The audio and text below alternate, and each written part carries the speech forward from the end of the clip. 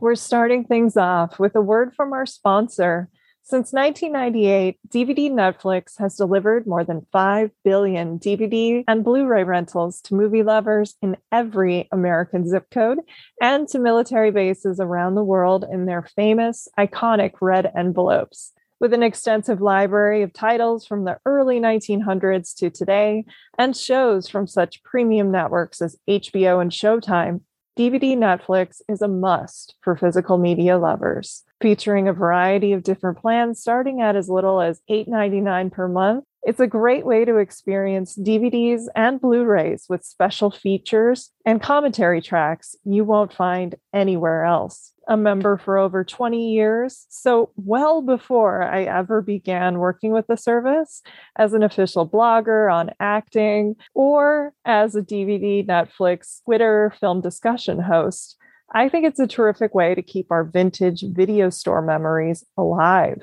and support the physical media that we love so much. So be sure to check out DVD Netflix for yourself at dvd.com. Now, on with the show. Hey, this is Jen Johans at filmintuition.com and Film Intuition on social media and Letterboxd. And this is Watch with Jen.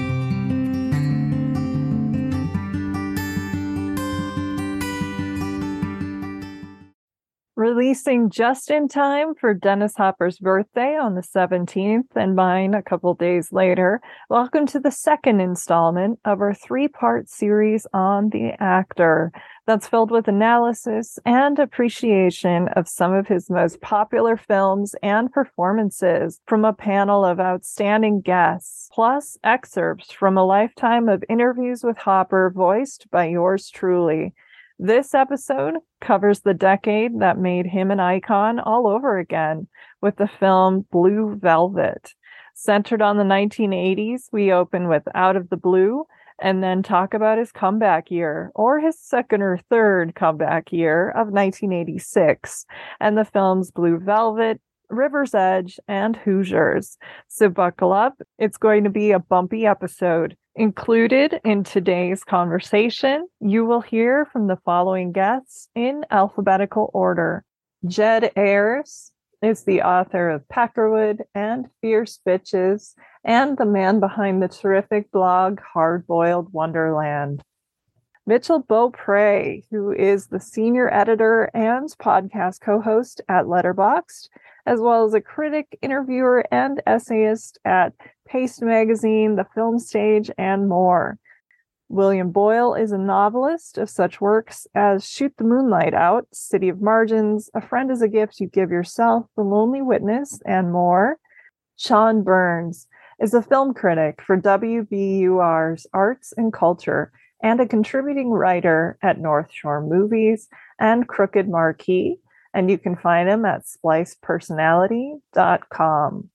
Elizabeth Cantwell is a poet and a teacher, as well as a writer and editor at Brightwall Dark Room, the online film journal.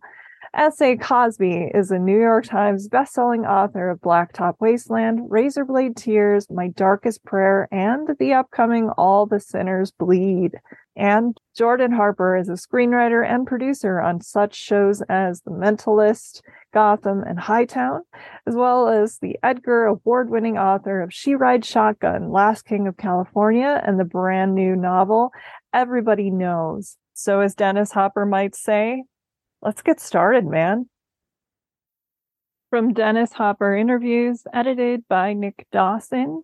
Excerpts from Feast by Robert Morales, dated 1983, on the changing generations and women's roles, and the fact that Out of the Blue had a strong female character at the heart of it. Quote, I think that every generation rebels against whatever generation their parents belong to. And I think that's healthy. If all of the children of the love generation came out acid heads and flower children, I think that probably would have been the end of the country. But they seem to have rebelled against that by being too conservative. And the punk movement is a reaction against conservatism. We start off with bohemianism, and that became beat or the lost generation. And that then became the hippies, and that became punk or the new wave. The rebellion, whether it's punk, whatever it is, towards the older generation, if you can survive and get through that, the wants and the needs are the same. And it's an attention getter, and it identifies you with your group and your peers. I think whatever we wanted may have changed because you only have so long to get there. I came out of abstract expressionism and jazz, which was really radical, and the civil rights movement, which was really radical, and the free speech movement, which was really radical. Besides, me trying to be an actor, trying to be responsible to that and turn shit into gold, because most of my parts, unfortunately, were shit and made under very difficult circumstances. End quote. Quote, 1967, we made Easy Rider, and the whole country was burning down. There were riots in every city, and there was a war in Vietnam. The woman's role? Slyly. I'm just glad that women have gone back to wearing garter belts and stockings. I think a woman's role is whatever she wants it to be. She has to make that choice. I can't make it for her. I found working with Linda Manns and investigating that part was something that was really exciting to me, that really stimulated me to work with women, because I had never really done that before. And I would like to do a lot more of that. It's much more interesting working in those areas, trying to understand another's sex, than to make the buddy movie. Not that Peter's dull. Laughter. Which I'm not saying isn't valid or I won't do it again, but it's something that I've done, and being thrown into this picture and suddenly there's Linda and Sharon. That was a really far out and interesting experience. End quote. Quote. And there's a great part of me that has always been very cruel, I guess, to women, because I don't understand them. And yet there's a lot of me that's very female. My curiosity has always been towards the mystery of the female. End quote. Next, Mitchell Beaupre. The next film, it was the first time I had ever seen Out of the Blue, amazingly enough. I knew the song, of course, and I'd heard of the movie, and I kind of had some idea of what happened in the movie because so many people had told me over the years, like how shocking it was. But I was totally unprepared for this. I tracked down the disc, and, I saw presented by Natasha Lyonne and Chloe Sevigny, and I was like, whoa, this is going to be amazing. And it did blow me away, but it's so shocking. I can imagine, actually, I don't know that I can imagine what the reaction would have been like at Cannes when it played. I guess people were just aghast, could not figure this film out. But talk to me about Out of the Blue. Yeah, I love this movie so much. I didn't have too much knowledge of what this movie was before the restoration that Leon and Sevigny were, part of funding and getting out into the world, which was a few years ago. And it played at like one of those early pandemic festivals where they had like virtual options, and they had the 4K restoration playing. And I hadn't heard of it before, but I saw Dennis Hopper and that he directed it and starred in it. So I was like, oh, well, I'm definitely interested in seeing that. So I paid it, I watched it, and yeah, I was blown away by, immediately I was very into it. It is sort of like framed as like a coming of age movie focused on Linda Manz's character, who's like a young girl, Dennis Hopper's daughter in the film. And the film opens with Dennis Hopper driving, a big rig truck, and he drives it into a school bus full of kids, which is like nuts. Like it's like absolutely nuts way to start a movie. And then he goes to prison for several years. And the movie kind of picks up with following Manz's character as we know that Hopper's about to come out of prison, and then he does come out, and we just sort of see him like reintegrating into this family and this world through her eyes, as you mentioned. And yeah, it's really shocking. It's really grimy. It's very uncomfortable. It's like one of the most unnerving films I've ever seen. And its backstory is so fascinating that it was like originally intended just as this like family friendly drama, of, like an after school special about like the man's character and like her therapist, and like her therapist like helping her out basically and like getting her through, this tough time Yeah. or whatever. And Like an then ordinary people type thing. yeah, exactly, Yeah. exactly. Yeah, exactly like ordinary people. And then it just like wasn't working. So they fired the director and we're gonna just bin the whole movie. But Hopper convinced them to let him like basically start over from scratch with it, let him direct it, redo the script. And it's like a really phenomenal instance of him kind of rewriting like where he was at in his career and Hollywood's like a relationship with him too, because like you mentioned, like this was still after the last movie, which was such like a huge disaster Mhm. of a movie, like critically and especially financially. Like people did Yeah. not want to let Dennis Hopper direct another movie. And he saw this opportunity that like they were just going to get rid of this movie. They were just going to, cut their losses with it, but he could make it something. And he really like he went this like really raw direction with it, and I think that it is beautifully connected with something like Easy Rider, because I think that Out of the Blue takes something with Easy Rider. I think there was this thing where like it drew up this idea of like the counterculture in America in a way Mhm. that really like mythologized it and made people like it romanticized like the counterculture, and even like the most like straight-laced yuppie conservatives like went out and got a motorcycle and were like, I'm going to be like an Easy Rider. They probably Yeah. didn't pay too much attention to the ending of the movie, but like there's that scene in Lost in America where like they get pulled over by the cop, and like the way that they like get on his Didn't side you see by Easy Rider? Yes, yeah. exactly. And I think that Out of the Blue does this great job of like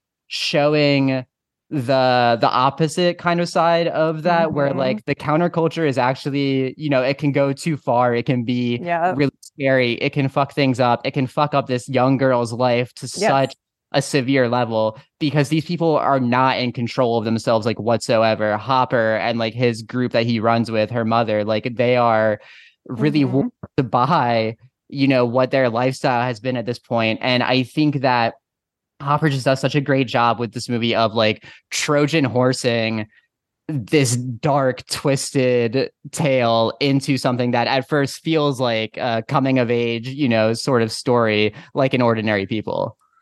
Absolutely. Yeah, and it's kind of a film about performance a little bit. Mm-hmm. Like in that first scene, Mans's character is dressed like a clown. And she also is kind of, when you are a teen, you're sort of trying on different identities. And she likes Elvis and Johnny Mm-hmm. Rotten and all the different things. And then by the end of the movie, she's gone completely punk.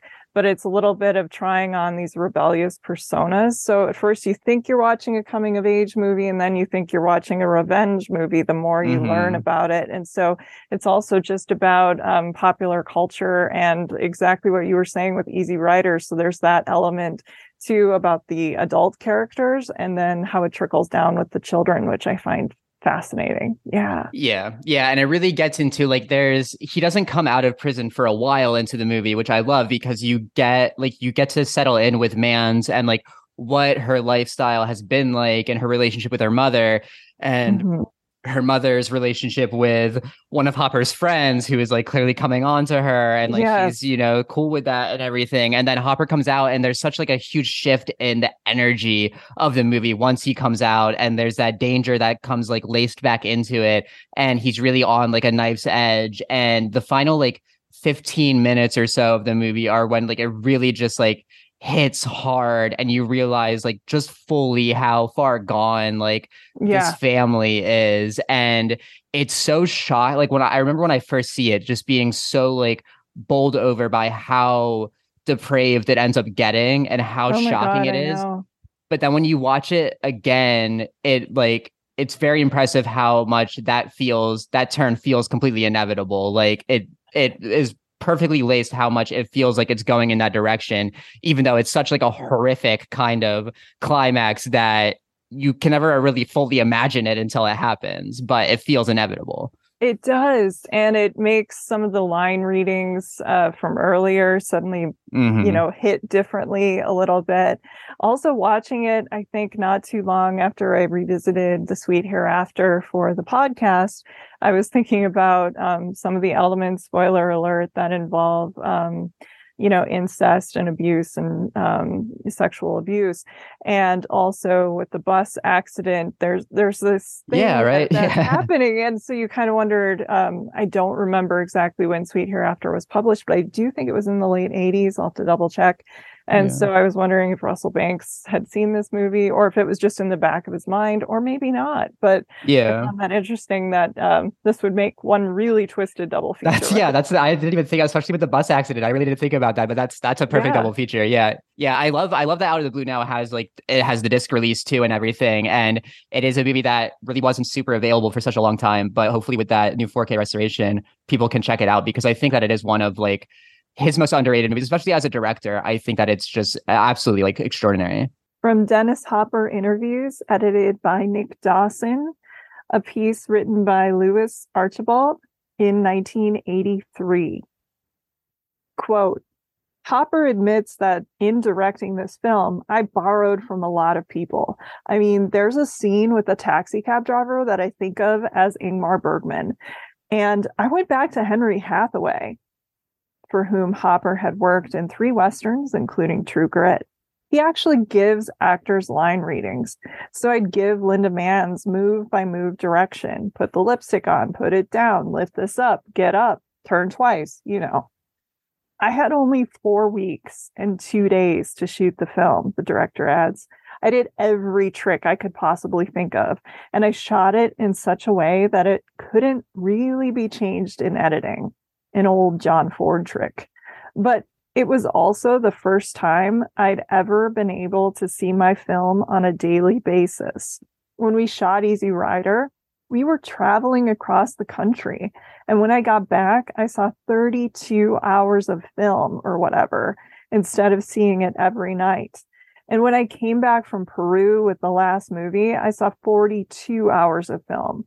Normally, you see it the next day. You see what you shot the day before, and you say to an editor, give me that 2-shot, give me that close up, give me that long shot, give me a shot of the fire hydrant, because you remember everything you shot. And so when you come out of the finished shoot, rather than having 32 hours of film, you've got 3.5 hours you can look at. So I edited Blue in 6 weeks rather than the 1.5 years it took on Easy Rider, or the 2 years it took on Last Movie. And that at least proves something to me, because the thing that was, well, Hopper can't edit. He takes too long. And that was never the problem, really. The problem was getting someone to look at the film. Hopper's close friend Jack Nicholson saw it, called it a masterpiece. He even did a radio commercial for it. And with Warren Beatty's help, tried to interest the majors. But they weren't picking up much that was independent then. The film was ready 3 years ago and was shown at Cannes in 1980. And after that, it languished until Discovery Films, a small company, decided to give it a try. End quote. Later in the same article, talking about the last movie, quote, after that job, I had a really difficult time of it. I don't think anybody would really trust me with a final cut. He didn't really have final cut on Blue either. They wanted to think Easy Rider was a fluke, and they didn't see any merit in Last Movie. But I think I have 2 things which are my fortes. One is my knowledge of art, visual art, my eye and my photography, and my working with actors. Those are my strong areas. I give my actors a lot of input, Hopper adds, because that's all you have on your screen is people. It's like Ingmar Bergman says, if you're supposed to have a coffee mug and you cast a Victorian cup, then you've got the wrong mug. You might as well forget it, because actors are like photographing objects. And yet you want real emotions from them. You want them to be that person. So that means that you really have to get very involved with these people, understand them, and try to get as deep as you can into them. I do, and I use as much of them as I possibly can. Put them and their problems, whatever they have, into the film. End quote. Next, William Boyle, Out of the Blue. Extraordinary film, tremendous performances throughout, especially Linda Mann's. I know this one means a lot to you, so I wanted you to kick things off here. Yeah, I mean, I can't remember when the first time I saw this was, but it was definitely like a bootleg kind of copy of it because it was largely unavailable Yeah. for a long time. Um, and immediately I was like, this is one of my favorite movies ever. Um, and you know, I love Linda Manns, and I think she's incredible in it. And it's just, you know, the line from Easy Rider to this is just so fascinating. Really And is. the fact that it's kind of, I mean, you can see the bones of what this movie was. It was just like, you know, a troubled kid TV movie sort of thing that Hopper just kind of tore up and and made into this I know. I read punk. about that. Yeah, they were gonna like, fire the director and the movie was and nope, he took it over and rewrote it for Linda Manns with her personality. Yeah, And boy, did he change it from a movie about a therapist for sure. it's Yes. crazy. And again, you know, I mean, her performance is everything in this movie. It's just kind of just so much fun. I mean, even though it's a difficult, unsettling, upsetting Oh movie my in so many gosh. ways, she It's is so really much fun hard to to watch. watch. Yes. Yeah, Yeah, it's a stressful one. I think you made a really good point when you said you can see the line from this to Easy Rider and how interesting it is because it's kind of about that generation and some of the dark side of that generation. I think it's easy to just assume, ooh, it was beautiful and everybody with free yeah. love and that can be taken way too far. And where do people have boundaries? And yeah, the stuff that happens in this one is shocking indeed. Yes. It is, yeah, and again, you know, the music in it is so key, and I don't Yeah. know, it's definitely one of my favorite representations of just kind of like what it is to be an alienated, lost, fucked up teenager. You know, and she's incredible, and you know the Neil Young Yeah. songs in it, and the kind of, you know, just the balance of all the All music, the pop culture yeah, too, the the way pop she's culture stuff. trying on identities. Yeah, like Elvis and Johnny Rotten and trying on different personas like you do when you are a teen. Like, oh, that actor is cool or that musician and I Yeah, want to be like that. Yeah. yeah, absolutely. I mean, so much. I mean, you know, and kind of stuff that doesn't seem to fit in some ways, and then it does, but it does. Um, but yeah, the Neil Young songs, the Elvis, all the Elvis stuff, all the punk stuff. I mean, it's just it's such a wild and kind of raw movie. And totally, and I mean, it's total. Those three movies are totally in line with each other. I think, you know, Easy Rider, Yeah. last movie, Out of the Blue, and there's that big gap between the last movie and Out of the Blue. But for me, it kind of feels like he just picks up in Right where he some was. ways. Yeah, I mean, there's nothing lost there as far as his vision of what he wants to do or be as a director. I think so. Um, and it's another movie where like this recent restoration of it is just so gorgeous. I mean, it's a movie that went from Incredible. Yeah, that existing in like really crappy copies to being just looking like another movie. I mean, it's just incredibly beautiful now to look at. Yeah, thank you to Natasha Lyonne and Chloe Sevigny for restoring it. The new edition is gorgeous. There's a 4K Yeah, disc, there's a Blu-ray. It's quite the release for yeah, and sure. I think it's still playing. They're still playing it in theaters around the country. I think Okay. I just saw that they're doing some more screenings in New York and elsewhere. I mean, it's one of my regrets is not having caught it on the big screen. Actually, I was in Paris one time and I missed it by a day. I wanted to see it there, and I missed it in New York by a day. Mm, So you'll I've get there. watched it. Yeah, I hope I get to see it on the big screen because it really is. I mean, you know, the ending of the movie is really difficult to Yeah, watch, very much. and you know That's going to that stick kind with of you forever. Yeah. yeah.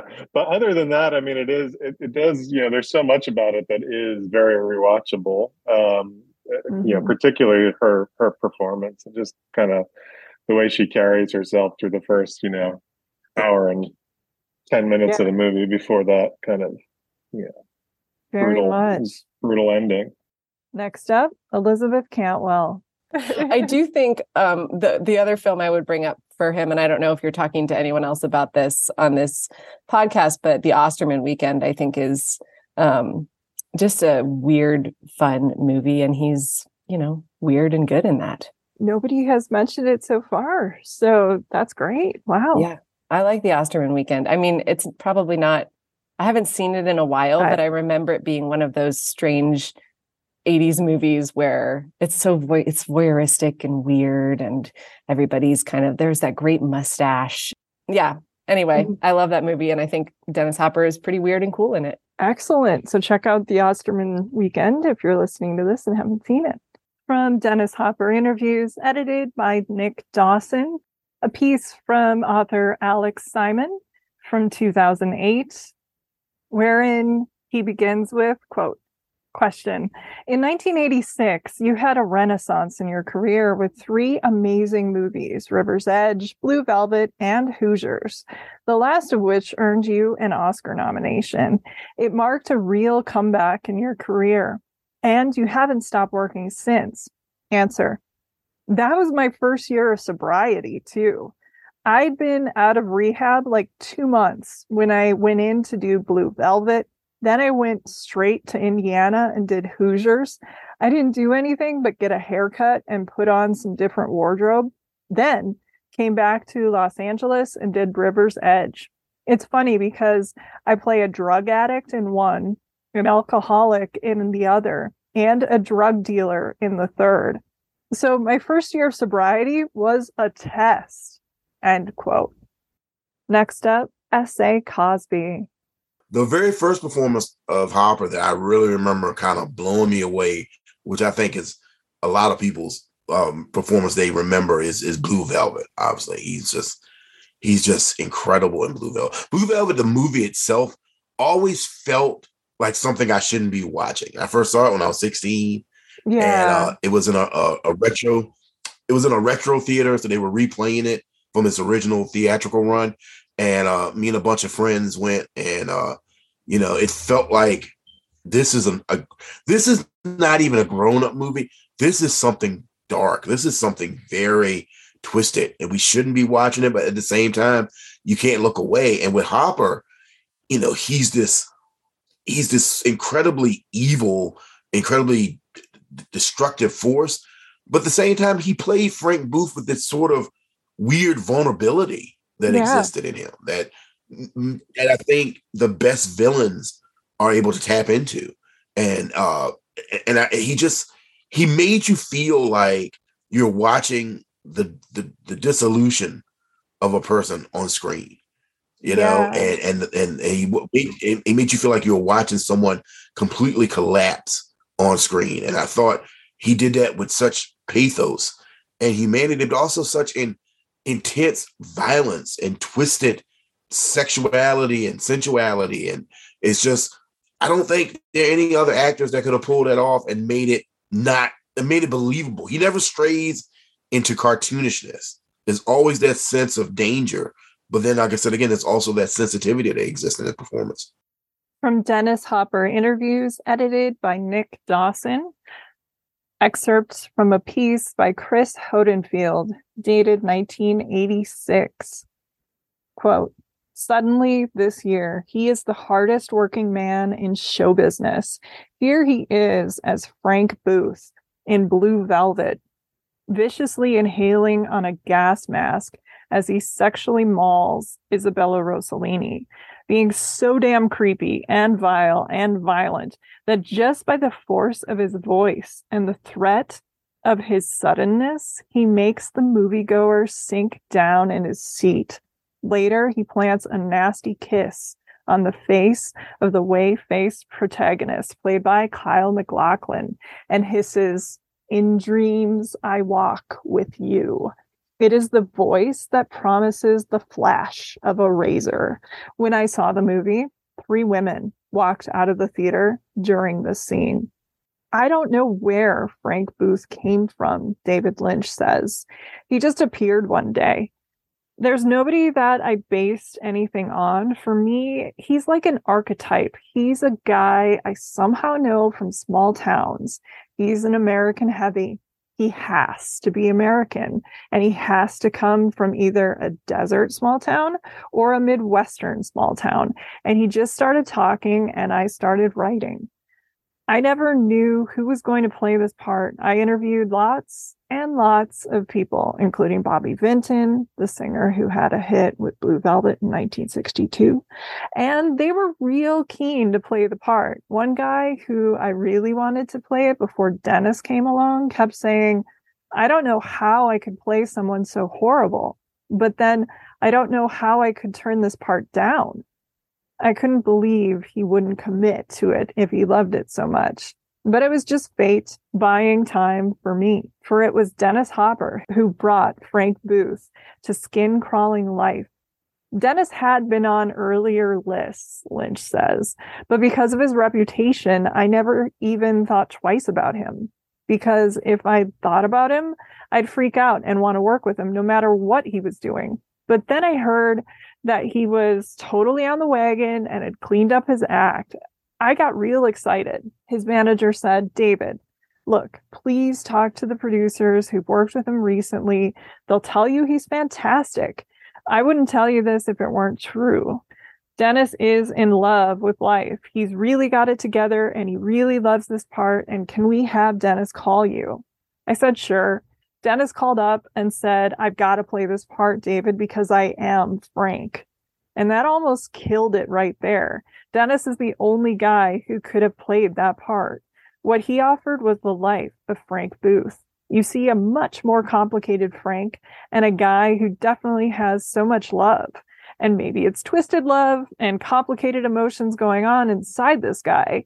So you say, this is not a one-note person. This is a person who's very complete, although very dangerous at the same time. He's got so much power, and he's got a quality like Jack Nicholson has, and that is you can't stop watching the guy. He's got a presence. A punch in the nose is one thing, but a thought introduced into the mind lasts so long. It doesn't seem to shake loose, and Frank seems to understand these things. My first impression of Dennis, well, he's one suave fucker. That's what Frank says to Ben, Dean Stockwell. That's Frank too. End quote. Next up, Jordan Harper. Lynch has talked a lot about Dennis Hopper playing this role of Frank, and the story he tells is that Hopper was coming out of an era when he was unemployable, yes, because of his hungers and his problems. Mm-hmm.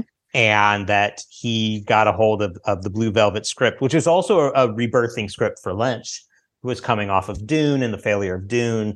And he was having a renewal, and he had gone back to like the source of what he does best and written the script for Blue Velvet. And Hopper came to him and said, I am Frank. You have to let me play Frank, which is a terrifying statement for somebody to say if you yes of Frank. But Lynch did his research and found out that Hopper had reformed and was, at least for that period of time, sober, I believe, or at least together enough for Lynch to put his faith in him.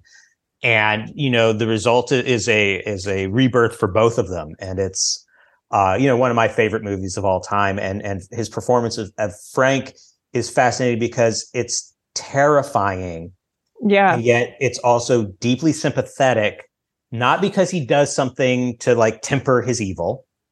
He doesn't really. I mean, even when he shows a little bit of kindness of, okay, let her see the kid. That's it. Just let her see the kid. Like, it's not some great gift. It's not like he cares about the motherhood. No, he is. But I do believe it is because he is a character who is so enthralled to his passions and his desires that you can't help but sympathize with him, even though he is truly monstrous.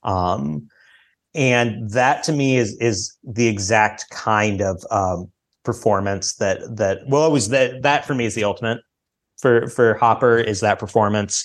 And also one of the great villain performances, because are you rooting for him? I don't know if you're rooting for him, but that's sort of a very movie executive way to ask the question of, do you want to see this guy on screen? And the answer is yes. You want to see him quote Roy Orbison and ask, "Do you know what a love letter is?"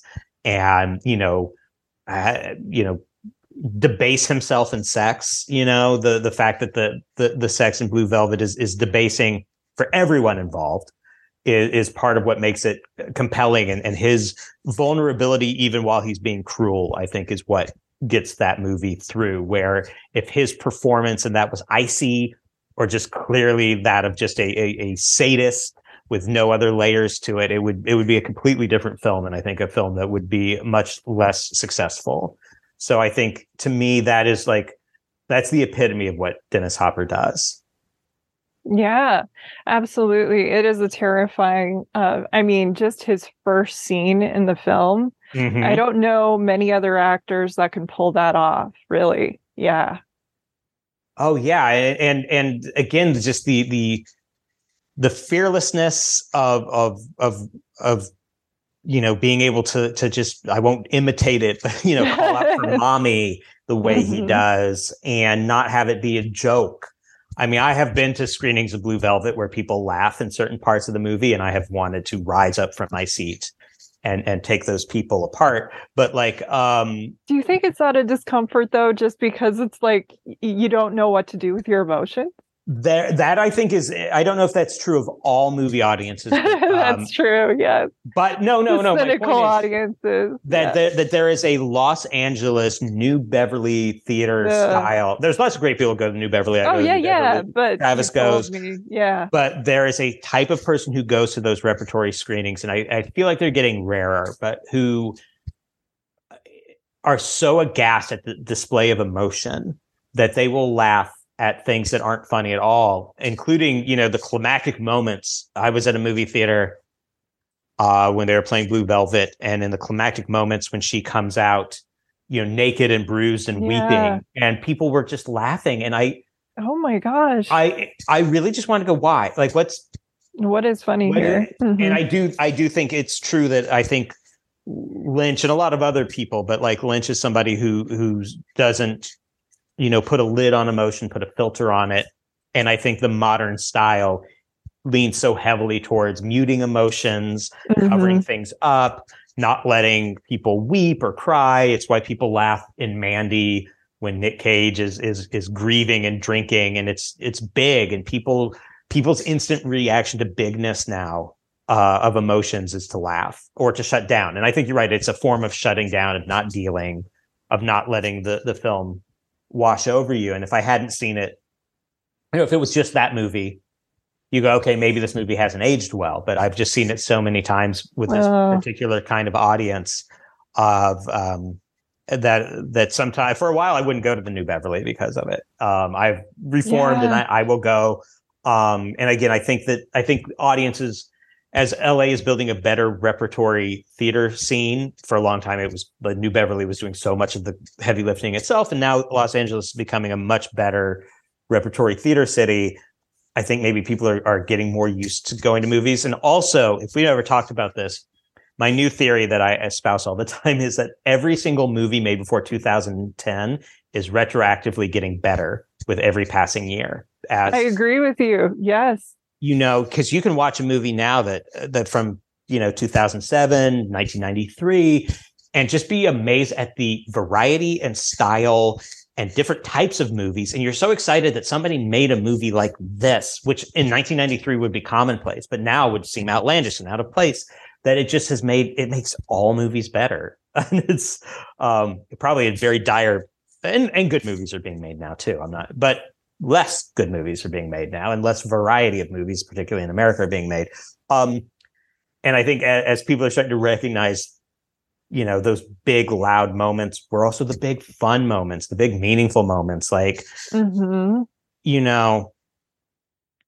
I also think, I think particularly if maybe somebody isn't educated about David Lynch, they might not realize that he is both in on the joke and not making a joke at the same time, that he knows what is happening is big and loud, and like he wants it that way. And if it makes you uncomfortable, that's part of the experience. Yeah. And, I think maybe it's a form of faux sophistication to chuckle at something, you are placing yourself above it. Like, oh, ha, ha, ha. Look at this silly artist who's having this guy pour his heart out while quoting, Roy Orbison lyrics and yelling Pabst Blue Ribbon. And isn't that funny? And I think David Lynch knows that it's funny and also doesn't deny like the emotion and import the behind pathos. it. Yeah. That it can be both things. Yeah. Sorry. No, I think the bigness point was really good too. And you brought up Dean because Dean is bigger. And so watching Dean today, people are like, oh, what a horrible actor, or oh, what is he doing? Or over the top. Like I'm watching Giant right now because I'm preparing for an episode on George Stevens. And it's also perfect because Hopper is in this movie as well. And he was also in Rebel Without a Cause, but kind of that style of acting, you can kind of see Hopper carrying that forward for sure. And also, Hopper is good at these moments, which we have in Blue Velvet from Dennis Hopper interviews, edited by Nick Dawson. Quote, David Lynch is wonderful to work with. He knows what he wants. There was no improvisation on Blue Velvet. That was all line by line stuff.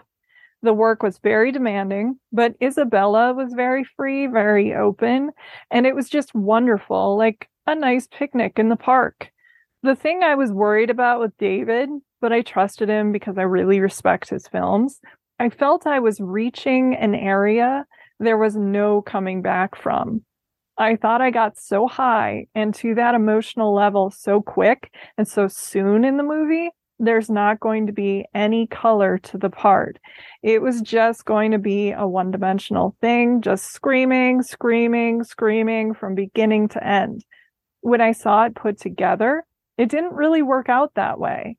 There are different colors. It's not just a one-note thing, end quote. Next, Mitchell Beaupre. His performance in Blue Velvet works so well because he never like removes himself so much that he forgets that it's like he's playing a real person still. And you can still somehow feel like empathy for a guy like Frank Booth to some degree, who's like, it's a total monster that he's playing, but there's still a guy there. And like, there's such like a sadness and an ache inside of him that he channels. And I think it's because Hopper has so much pain in his own life too, that he really just brings with him through everything. But like, I love the idea. The thing that I always come back to with Hopper is this idea of like controlled chaos, where he is so chaotic. He is a guy that you can't pin down at all as an actor, but he knows, what he's giving and what's coming next and what he's working with. And it's that thing where you can have an actor who wants to be wacky and chaotic and like all over the place and like really like frightening and menacing, but he goes like too far to the point where it just feels like scattered and erratic with no sense of purpose. But everything that Hopper does is so purposeful. And Blue Velvet is like, I mean, the core of that, right? Where like everything is frightening. It's a character that keeps you up at night. And like from the second that there's like very rarely as effective an entrance for a character as Frank Booth in Blue Velvet, where oh my God, immediately the tone of the movie shifts from like going from seeing Kyle MacLachlan and Isabella Rossellini in this odd, sexual exchange that is like, it's erotic, it's a little like unnerving, it's uncomfortable, but in like a sort of like arousing way. And then Hopper comes into the picture and you're like, oh, there's nothing erotic or arousing about what's going on here anymore. This is fucking frightening. This is the worst mistake this kid's ever made in his life going into this apartment. It is. He's kind of like controlled chaos, what you were saying. He's sort of like a Jack in the Box where you don't know when he's going to spring up. Yeah. But when he does, he is a human mood ring. As soon as he enters, like whatever mood he's in, that's where the film is going. Yeah, that's perfect. Yeah. Like, oh my gosh, he is just terrifying. But then there are scenes where like he's in the club, the dude has mommy issues up the wazoo, where he's watching her perform Blue Velvet and he's like sobbing and holding on to the robe belt, and it's very kinky and strange and sad, and it's just so strange. It's a surrealistic performance. I mean, that's surrealism and David Lynch, but this is one fucked up film. And David Lynch kind of trusts in Hopper, and Hopper is sort of the conductor of this movie. He's able to sort of be the person guiding, I think, in these scenes, the other actors, and you can see them off balance and you can see them respond to them, to what he is doing. I can't even imagine like the scene in the car, how that was to be in that whole, like, first of all, to be trapped in that situation anyway, but then with Dennis Hopper, where you don't know what he's going to do next. I mean, I can't even. Yeah, and I think part of how he was able to perfect it too is that like when he did this at this point, when he did this and River's Edge, he was like, so he had been sober for like a year and a half or like 2 years at this point. Like he went to rehab like pretty bad in the early 80s and came out and was sober when he was doing it. So like he had the soberness to have that sort of like presence of mind of navigating the performance, but also Strasberg and the method, like the backstory and the background of everything that he had gone through, where he could understand a character like Frank Booth in a way that all these other actors who were wanted to play Frank Booth, like, you know, we did an episode on Willem Dafoe, and Willem Dafoe, you know, was one of the ones like in running for Frank Booth. And I'm sure he would have been great, but he didn't have the background that Dennis Hopper had to understand who this dude was. And the fact that like he had to really sell himself to David Lynch too, that like to play the role. But Lynch trusted him and knew that like from having conversations with this guy, that's who Frank Booth was what Dennis Hopper was going to bring. And like he brought knowledge that Lynch didn't have. The fact that like Frank Booth was originally supposed to be huffing helium and they tried to play it and it sounded ridiculous and Hopper knew it was ridiculous, and Hopper was like the one who was like, this is not what this guy would be doing, like this is not how this would work. And that's how the switch happened. And like I just feel like he understands this character on such an innate level that makes it so much more frightening because it feels like a real dude rather than an actor playing a villain. It just feels like a guy who actually exists and is going to fuck up your entire life. Yes. Next, Sean Burns. I was talking about this with Walter. We figured out we both think My Science Project is our first Hopper movie, but he didn't really register. For me, I saw Blue Velvet when I was way too young. I think I even saw it before I saw Hoosiers. Same year. Which really like throws Hoosiers in a whole different register. The whole time when you're watching Hoosiers, you're like waiting for Frank Booth to come out. Yeah. Yeah, well, yeah, and there was that era where I was like in junior high and watching movies I was way too young to be watching. And like that was the time Hopper was in Blue Velvet and River's Edge around that time. And those were the VHS tapes that we just like passed around, you know, like cigarettes. It was just like, oh, you got to watch this. You know, those are two of my like dating red flag movies. I mean, they're great fucking movies, but they're like, you really want to dial into how are men talking about these movies? Do they get a little too starry-eyed, you know, about Frank Booth or the Hopper roles, or is it the performance? The sex doll, right? I just rewatched River's Edge actually for this project. Yeah. Oh, I haven't seen it in years. How does it hold up? You know, I hadn't seen it since the 90s. I got a lot more out of it now because back then it just totally terrified me. It terrified me now, but it seems more, I guess, apropos of it. It's still timely, I guess. Yeah, it's very eerie. You should check it out. We'll be talking about it with Mitchell Beaupre, Jordan Harper, a couple other people. Yeah. Oh, yeah, that sounds like a Jordan movie. Yeah. It's a total Jordan movie. Jordan would have been one of those kids, man. Yeah. I was just like, oh my God, that's George McFly. Oh, but yeah, I mean, Hopper was just at that point, you know, I was like 12 or 13, and he was just like the icon of, well, this was the coolest. Then you find out, oh my God, he was a rebel without a cause, and he got kicked out of Hollywood. Then he came back and took it over. Then he got himself kicked out again. And then when I got a little older, one of the ones that got passed around was Out of the Blue. I just saw that for the first time, actually, a few days ago, and holy shit. Yes. Yeah, what a fucking movie. Yeah. Oh my God. Yeah. Yeah. Yeah, I just still remember that tape on the shelves with just like Linda Mann's in black and white, like staring out from you in this picture. And it was just like, I don't know if I want to rent that. But yeah, watching him, yeah, God, so yeah, he was just this super. And then that was around the same time. Then he directed Colors. Oh yeah, I remember that. So, Pac-Man. Yeah. And I don't know, sometime after that, he became like this annoying, campy Republican, but he was still fun to watch. I mean, the Hopper of Speed and Waterworld I enjoy, but he's not the guy from those formative movies I was just messaging. As you know. Yeah. He's really funny in Speed, but he's not particularly frightening. He is. Yeah. Although I was talking about this with Elizabeth Cantwell, there's a little bit of Frank Booth in his character in Speed. Don't fuck with daddy. You kind of wonder, was that Dennis Hopper adding that, or was that in the script there a little bit? I mean, that was just his default. Like to be called daddy. I'm thinking, yeah. I don't want to think about it, but I'm thinking about it. Yes.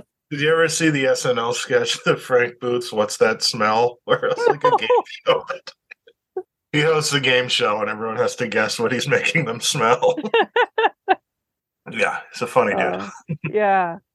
Well, okay, so Blue Velvet is a film that you saw in middle school. I know we've talked about it on the podcast, I think as far back as like the first episode you ever did. You told me about getting the t-shirt, so let's, so people don't have to go cue that one up. Tell us the story again, Sean. Go for it. Yeah, so what happened was I bought this t-shirt, and it was a Blue Velvet t-shirt, and on the front of it was a black and white picture of Frank Booth with the oxygen mask, and at the bottom it said, "Don't you fucking look at me." So I would wear it to all the cool keg parties and stuff in high school, and my shirt said "fuck" on it, and the people who'd seen Blue Velvet, that was a cool way to figure out who was cool or not, because everyone who recognized the shirt and said "awesome man" was someone you wanted to hang out with. Yeah. Maybe you really didn't want to hang out with them, but at the time. Yeah. It was a good way to kind of weed through the people. Yeah. But my mother just hates that word.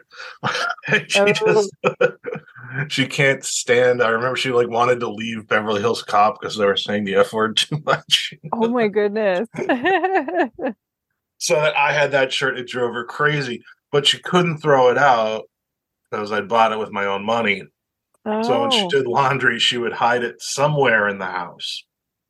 And then it became like a little game where it just after me tearing through everything trying to. I was always under the bed or beside the laundry machine or oh, it must have fallen out of the basket. Yeah, I have no idea where it went, Sean. Yeah. Yeah, I was telling her about this. She asked, she said, "Do you still have that shirt?" I said, "Jesus Christ, look at me." I was 15. I don't think I could fit in my clothes for back then. You didn't have it framed or anything. I wore it until the whole thing flaked off, the way those gotcha. t-shirts do. Yeah. Exactly. So do you remember that first experience watching it and anything? Yeah, I mean, the thing was, you'd been hearing about that movie. It was all grown-ups were talking about. It was on the radio and stuff. All the DJs would joke about it. Whenever someone said something dirty, they'd be like, "Ooh, is that from Blue Velvet?" And there was an article in Premiere magazine about the guys who dubbed movies for the TV versions. And for a sample, they had the scene where he first meets Dean Stockwell. The "Here's to your fuck, Frank." Yeah. And they had on one column of the article the regular dialogue from the movie, and then the TV version was on the other side. And it was like, "Here's to your freak, Frank." And one of my friends was so captivated by this. He was like, "We're renting that movie as soon as we can." So there was this convoluted scheme where we had to we had to go to the video store that would rent us R-rated movies and get it. And then we snuck it into his house when his parents were away or something, or maybe somewhere where he was babysitting. But and when we were 12, so when it was over, we had no idea what we just watched. It was just I don't know, what the fuck was that? I don't know, let's watch it again. Yeah, rewind. Yeah, I remember my Uncle Terry is this very mild-mannered, polite veterinarian, had seen it in the theater and was obsessed with it. He would tell me, I was always the movie kid. And, he was always like, "Well, what you got to see when you can is Blue Velvet." And then so finally, I remember that Thanksgiving, I was like, "Terry, I saw Blue Velvet." He's like, "Isn't it the greatest? Don't you fucking look at me." All of a sudden, you see your uncle in a new light. Yeah. I was like, "What other movies do you like?" I had an uncle and aunt like that who loved The Thief, Cook, His Wife, Her Lover, and you would never guess from looking at them or whatever. And like he used to talk about this movie obsessively. And it was like when I finally, what is up with Uncle Joel? Wow. Yeah, I had a chemistry teacher when I was in like a sophomore in high school who was obsessed with Peter Greenaway. And he like loaned me like Belly of an Architect, Drowning by Numbers, and like, and now I think you get fired for that. I think so. Yeah, there'd be an investigation. Yes. It's like, is this pornography? Well, it's an English art film. I don't know. It's Brian Dennehy. British. Yeah, exactly. So Dennis Hopper is a force in this movie. My God. Talk to me about. There's nothing like it when he walks in. I mean, I've seen Blue Velvet in the theater so many times. I'll see it every time it plays. But there was one time in high school I remember going to see it, and it was at one of our repertory theaters. And I went with a bunch of my high school friends, and there was this, older guy who's probably our age now. Yeah. When the movie was over, he was just leaning against like a rail on the side of the theater, shaking his head.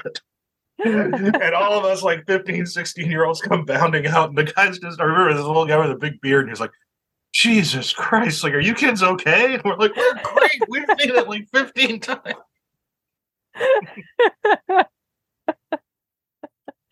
Oh man. And I saw it at the Coolidge a couple of years ago, and I was surrounded by all these younger folks I know in their early 20s, and they'd never seen it. It's weird how everyone gets into Lynch now through Mulholland Drive, and it's a whole different Lynch experience.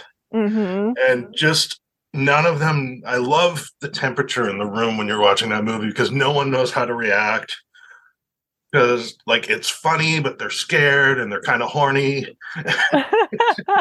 Like, I don't know if I'm turned on or not. Yeah, am I allowed to be turned on? What's happening? It might be therapy. Yeah, that first scene when he walks in, he's like, it's baby, you fucker. It's daddy. Like, I mean, it's like this serrated energy that just cuts through the screen. And this movie's been so mild and kind of jokey, and everyone's so, Northwestern nice. And like, oh, that's a human ear, all right. And then, it's almost like it's from the 50s, basically. Yeah. But like Hopper is so frightened when he's just standing still. He's vibrating. Yes. Even just watching her in the club, it's just terrifying. It's so intense. Yes. Yeah, he just radiates this energy. It's like no other screen villain I've seen it. And he's like pathetic and silly. Like Frank's like this big dork. Yeah. I'll fuck anything that moves. And then 2 seconds later, you're like, he could fall apart. It's crazy. Yes. He's putting on a lipstick. Yeah. Feel my muscles. Oh, man. Yeah, that whole scene in the backseat of the car. I mean, the whole road trip is just, that's as terrifying as movies get. Yes. It's also really funny. It's again like it is. It is so scary. Like the first time I saw it, I was scared to death.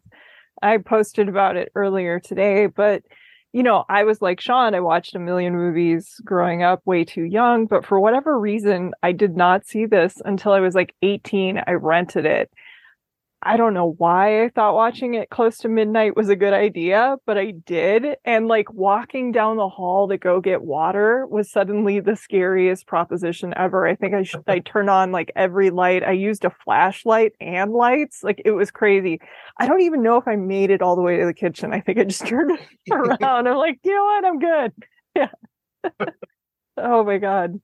But then the next time you watch it, you realize, it's darkly funny and there's a lot going on.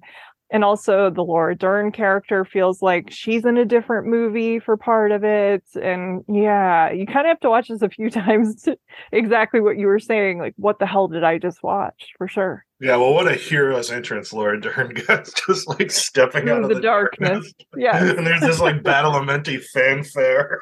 Yes. So you're like, who is this character? I mean, she's a neat girl. We'll give her that. She is a neat girl. Yeah. Oh yeah, I mean the tension in that film is unbearable. Like one of the time I saw it at midnight with all the young people at the Coolidge, the part when like he misses the honks because he's flushing the toilet. Oh my God. And then there was this person in the back just going, oh no. But yeah, I don't know where you get I mean, why are there people like Frank in this world?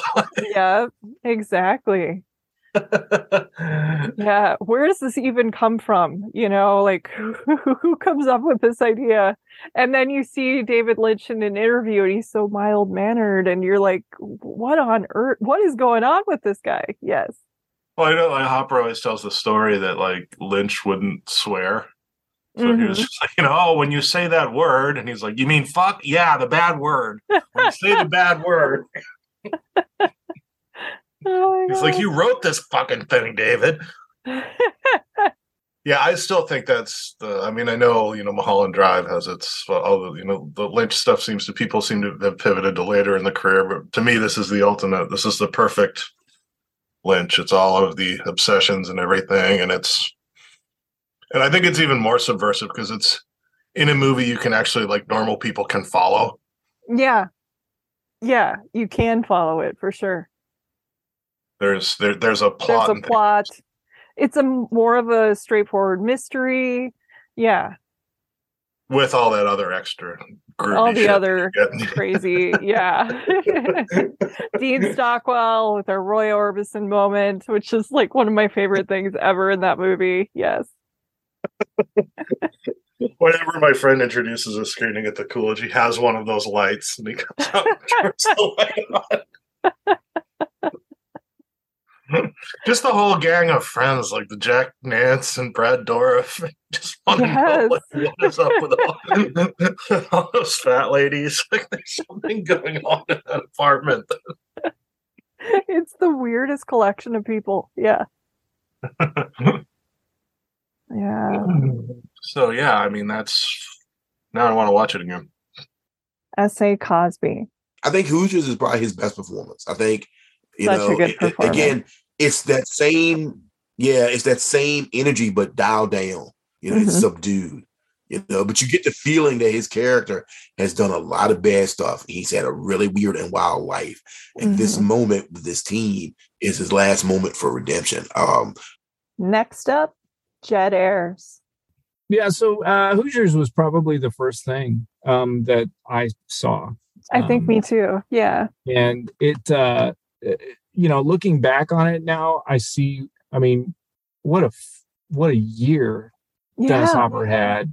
1986, Texas Chainsaw Massacre 2, and Hoosiers in '86, and then River's Edge follows right after in '87. I mean, those four films are probably in my top 10. Like, if you ask me for top Dennis Hopper performances, I'd probably that's 40% of what I would choose, probably right there.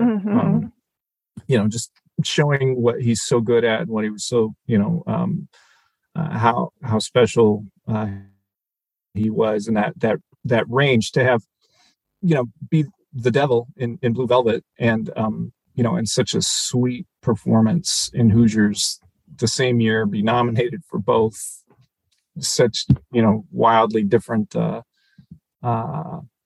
swings versions. Yeah. And I think River's Edge almost kind of marries the two, right? He's it's a much darker film, obviously, than Hoosiers is, but it's he's kind of sweet, and he's also, you're leery of him throughout that one. But Hoosiers, Hoosiers made a huge film for me, just because of the age I was like 11, and personally, it is a absolutely daddy issues film. Oh God, yeah. And I mean, the film is about them, but basketball movie for me means, an association with my dad. He's not a movie person.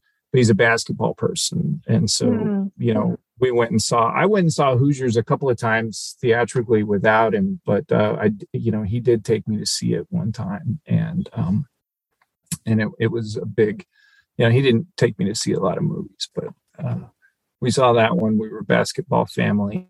That's great. Yeah. For me, so all the father-son stuff in there.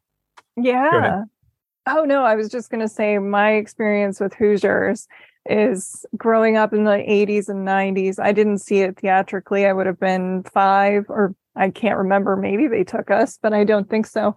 But seeing it in like grade school and middle school, and it was kind of the movie that teachers would put on, male teachers, like your math, your science, your history teacher, when they were having a day where, who knows, they got into a fight with their wife or something happened at home with the kids, or they just show up and they're not in a mood to teach that day. You could kind of tell like something was going on, and they would get one of those video carts and put on Hoosiers with the blinking 12 o'clock. And boy, they would always get choked up by the end of the movie and like need to leave the room and collect themselves. But you could never ask them about it because, these are proud guys. So I learned that lesson, especially in the Midwest, very young, like don't ask the men in your life unless you're close. Are you okay, buddy? When they start getting teary in Hoosiers. But yeah, I think this was my first exposure to Dennis Hopper. The first one that I really remember meaning something is probably like Red Rock West or Speed, where I equated the roles with this is Dennis Hopper, but Hoosiers would have been the first. Yeah. Yeah. And Hoosiers works so well, I think, because it is that, baseline, pretty sweet, inspiring film, but it's carried by these 3 on-screen presences, adult presences that are very prickly. Gene Hackman is not playing, lovable and inspiring, really, and Barbara Hershey is giving him, every bit as good as he gives, and Dennis Hopper, is a pretty fucked up guy. And doesn't end in a great spot. His experience with the team doesn't dry him out. Yeah, he's an alcoholic. Life on track, he ends the movie in a hospital. Yeah. But it, I think it is, you're tapping into your experience with the male teachers. I think is probably fairly ubiquitous. There was I think men and young boys are attracted to these kinds of stories, whether it's a coach or, like drill sergeant movies are a whole other very similar genre where you have this strong kind of, gruff, angry, even antagonistic paternal figure. Yes, good point. Kicking your ass and making you, get in line and it's either you and your siblings or it's you and your teammates have to kind of bond together to survive this guy. And, there's, and I don't want to say that my father was, he wasn't abusive or a bad parent or anything like that, but there is this sort of, did kind of, have this, he's the law, sort of relationship with him. And he was the authority figure. Yeah. Yeah, and he was the one that got called in when mom couldn't handle it anymore, right? Wait till your father gets home. Yep. Right. And so, I think there is something about guys my age had a similar relationship with Hoosiers and Full Metal Jacket, frankly. Or Platoon. Yep.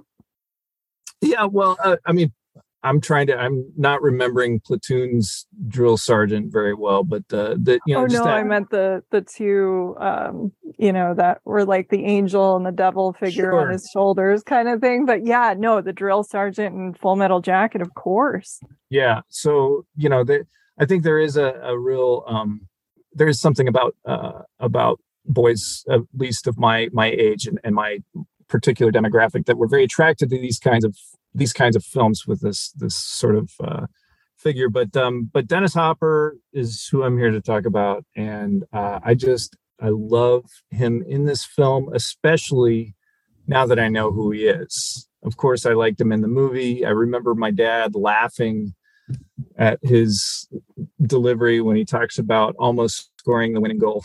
He's in and out at the diner with Gene Hackman. My dad laughed at that, and I remember that made an impression on me. I looked for that line when I would watch it afterwards, and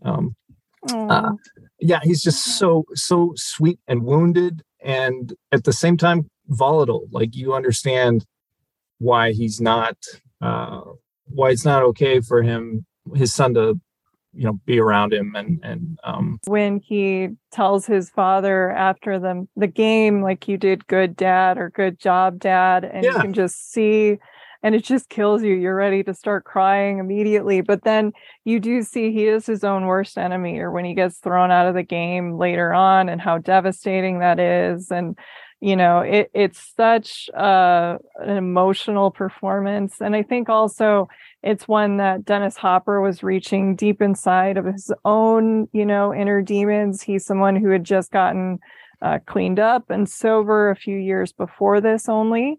And so, it was kind of his comeback era where he could sort of address what he had been doing those years and tap into it.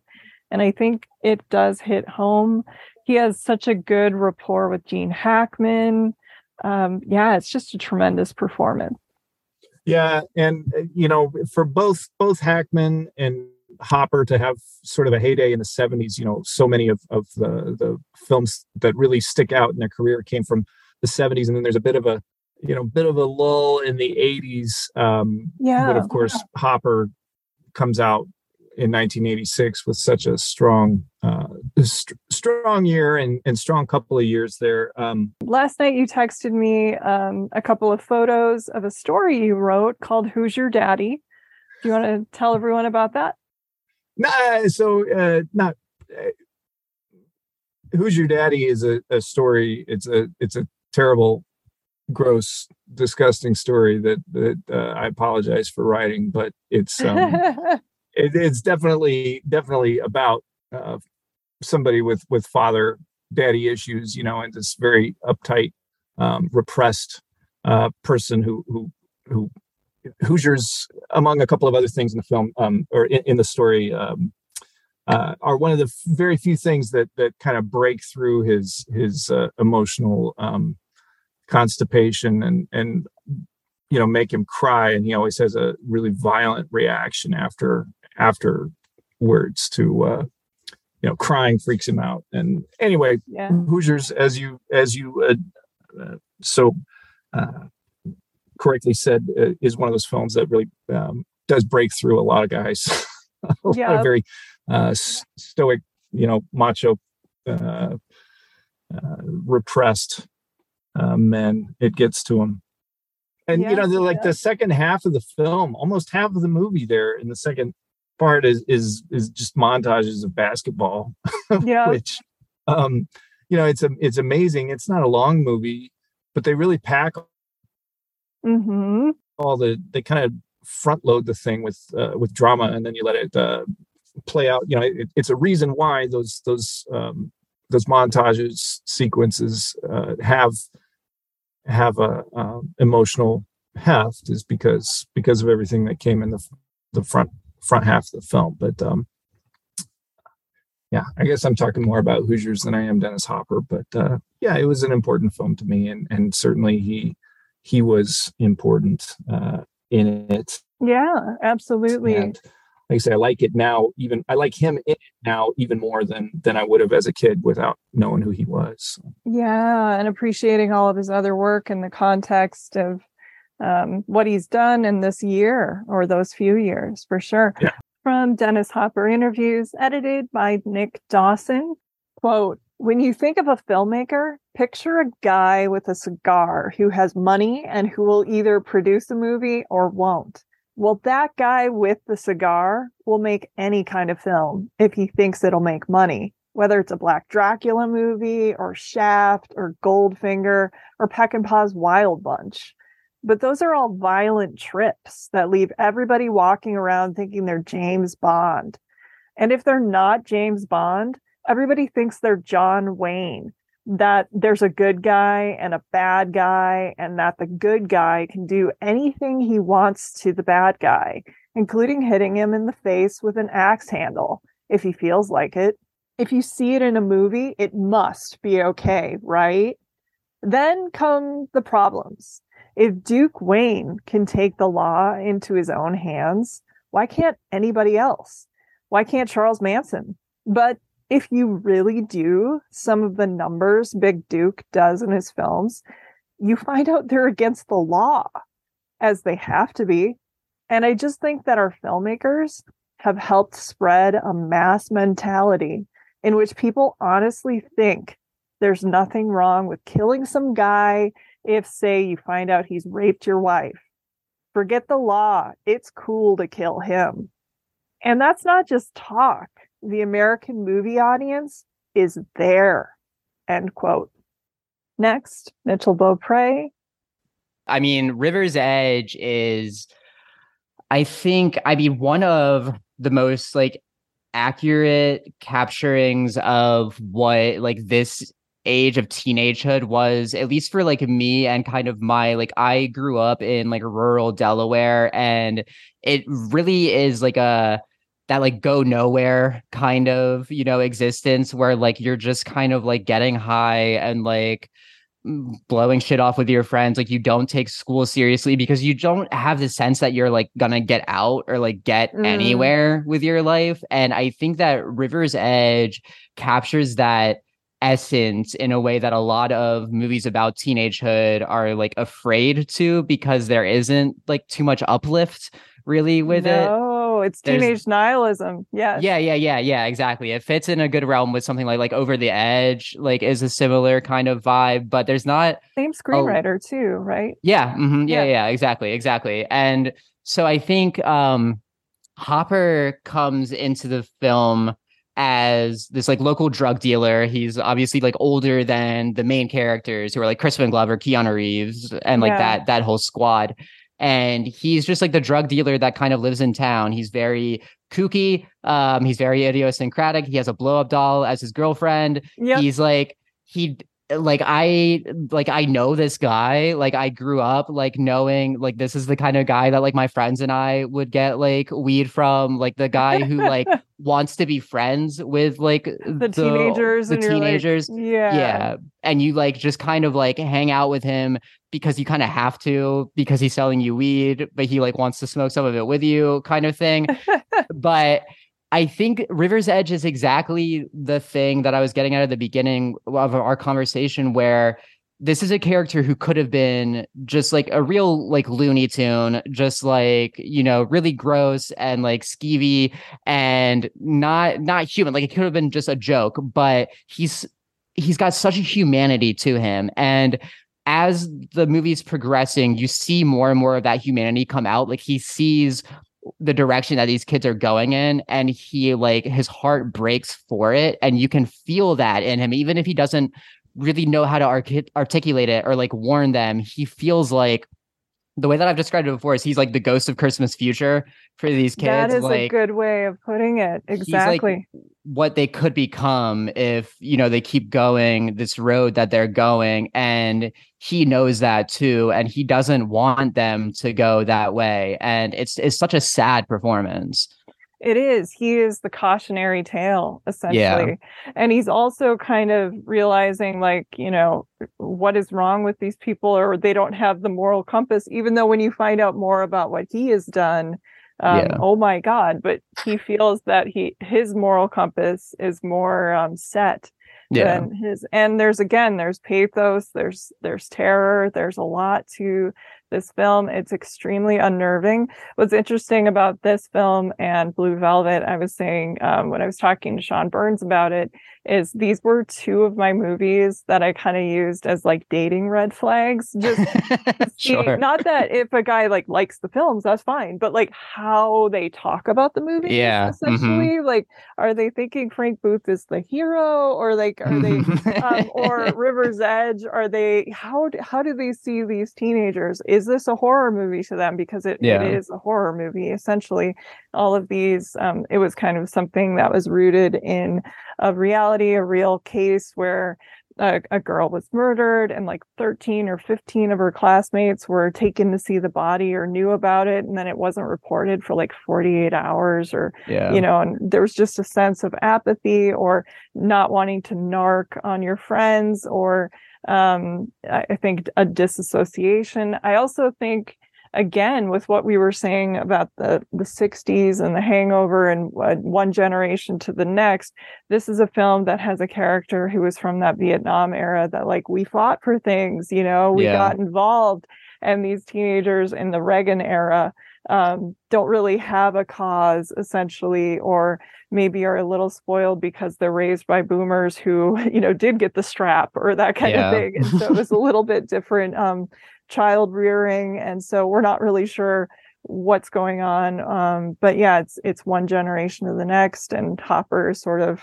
right in the center as the twisted ghost of Christmas future. He's exactly like how one generation turned into this new generation of, like you said, teenage nihilism and disassociation, like these kids who just don't give a shit about anything, to the point where they see the dead body of their friend and are just like, okay, like let's get high in our car, and like that's it. Like nothing matters, to the point that your friend dying doesn't matter. And like it's such a bummer of a place to be in, but it feels like that's the extension of, you can see Linda Manta's character in Out of the Blue being exactly the characters in this movie. And Hopper is just such a cautionary tale, but still having that essence of humanity in him. I love the thing with like him having a blow up doll girlfriend could be played so easily as a joke, but Hopper fully commits to the fact that this guy loves this girlfriend of his, and like really it's like invested Lars in this and the relationship. Real Girl. Exactly. I wonder if I don't know. I can't remember who wrote that. I remember that Craig Gillespie wrote it, but I wonder if the script for that was slightly influenced by seeing something like River's Edge. He plays it totally real, and we take that whole backstory with him into consideration when he's talking about the blow up doll, and it's just haunting. Next up, Jordan Harper. River's Edge is fascinating to me because they make this really interesting choice, which most movies would not dare to say, well, we've got Dennis Hopper, and we should probably pair him with somebody for most of the film who will play off of his big energy and his craziness. And so most people would counteract that, put somebody else. They wouldn't put Crispin Glover in a movie with Dennis Hopper.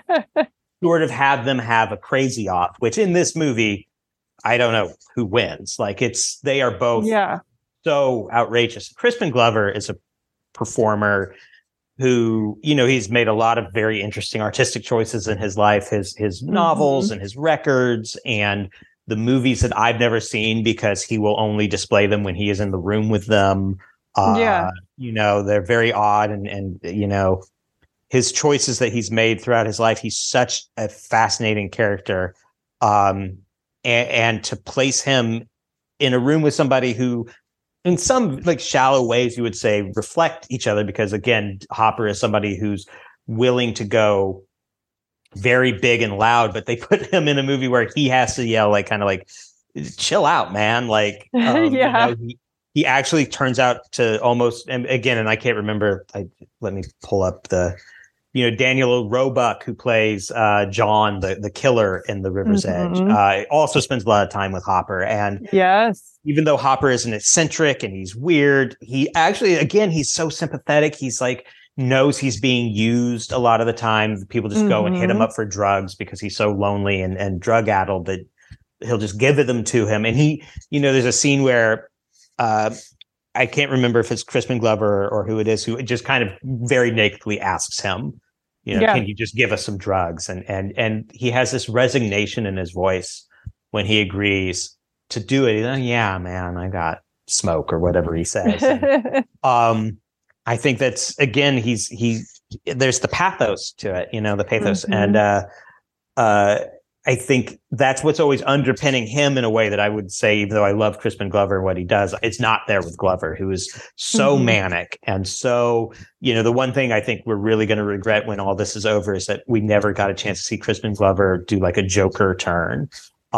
Because boy, that'd be fun. Like, just what if we really got somebody with that kind of energy to play like a psychopath in something other than, I don't want to just start talking about Crispin Glover too much, but like, his turn in the Charlie's Angels movies, which are I was just going to say that I love him in those. Yes. The second Charlie's Angels movie is one of the most insane things that has ever been put on film.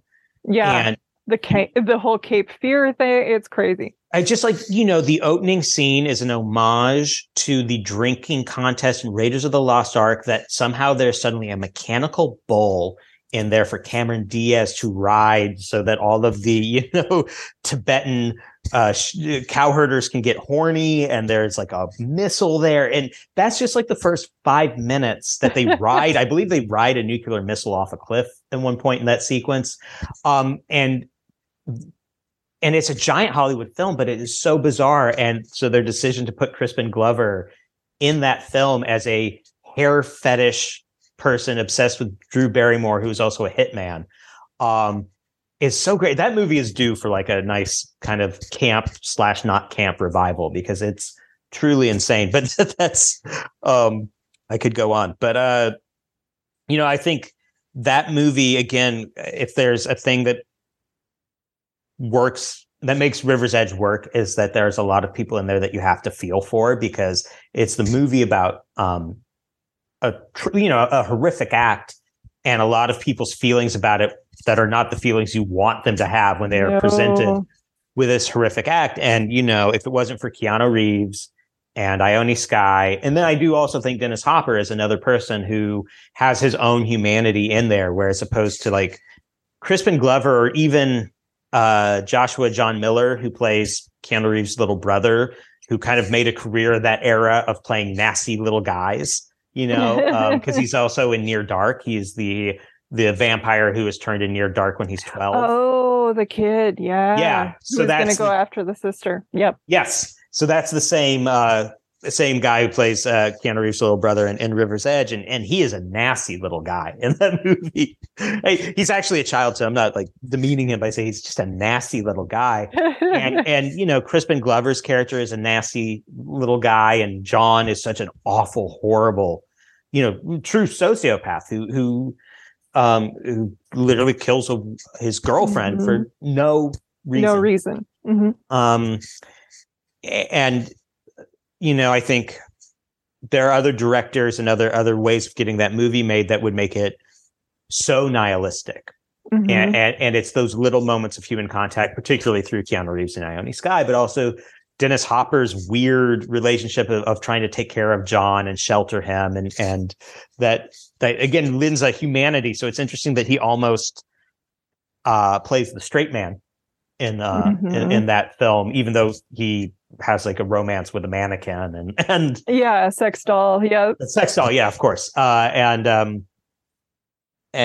so it's interesting to, again, I think that's what he does so well is to kind of anchor these giant emotions and strange choices with like this real humanity that makes it all work, Strange choices and a humanity that makes it all work. I think that is the perfect note to end on for part 2, which covered Dennis Hopper's blue period, his 80s period, where he got clean and sober and turned in some iconic performances that I was happy to cover with my friends. And I hope you enjoyed listening to them.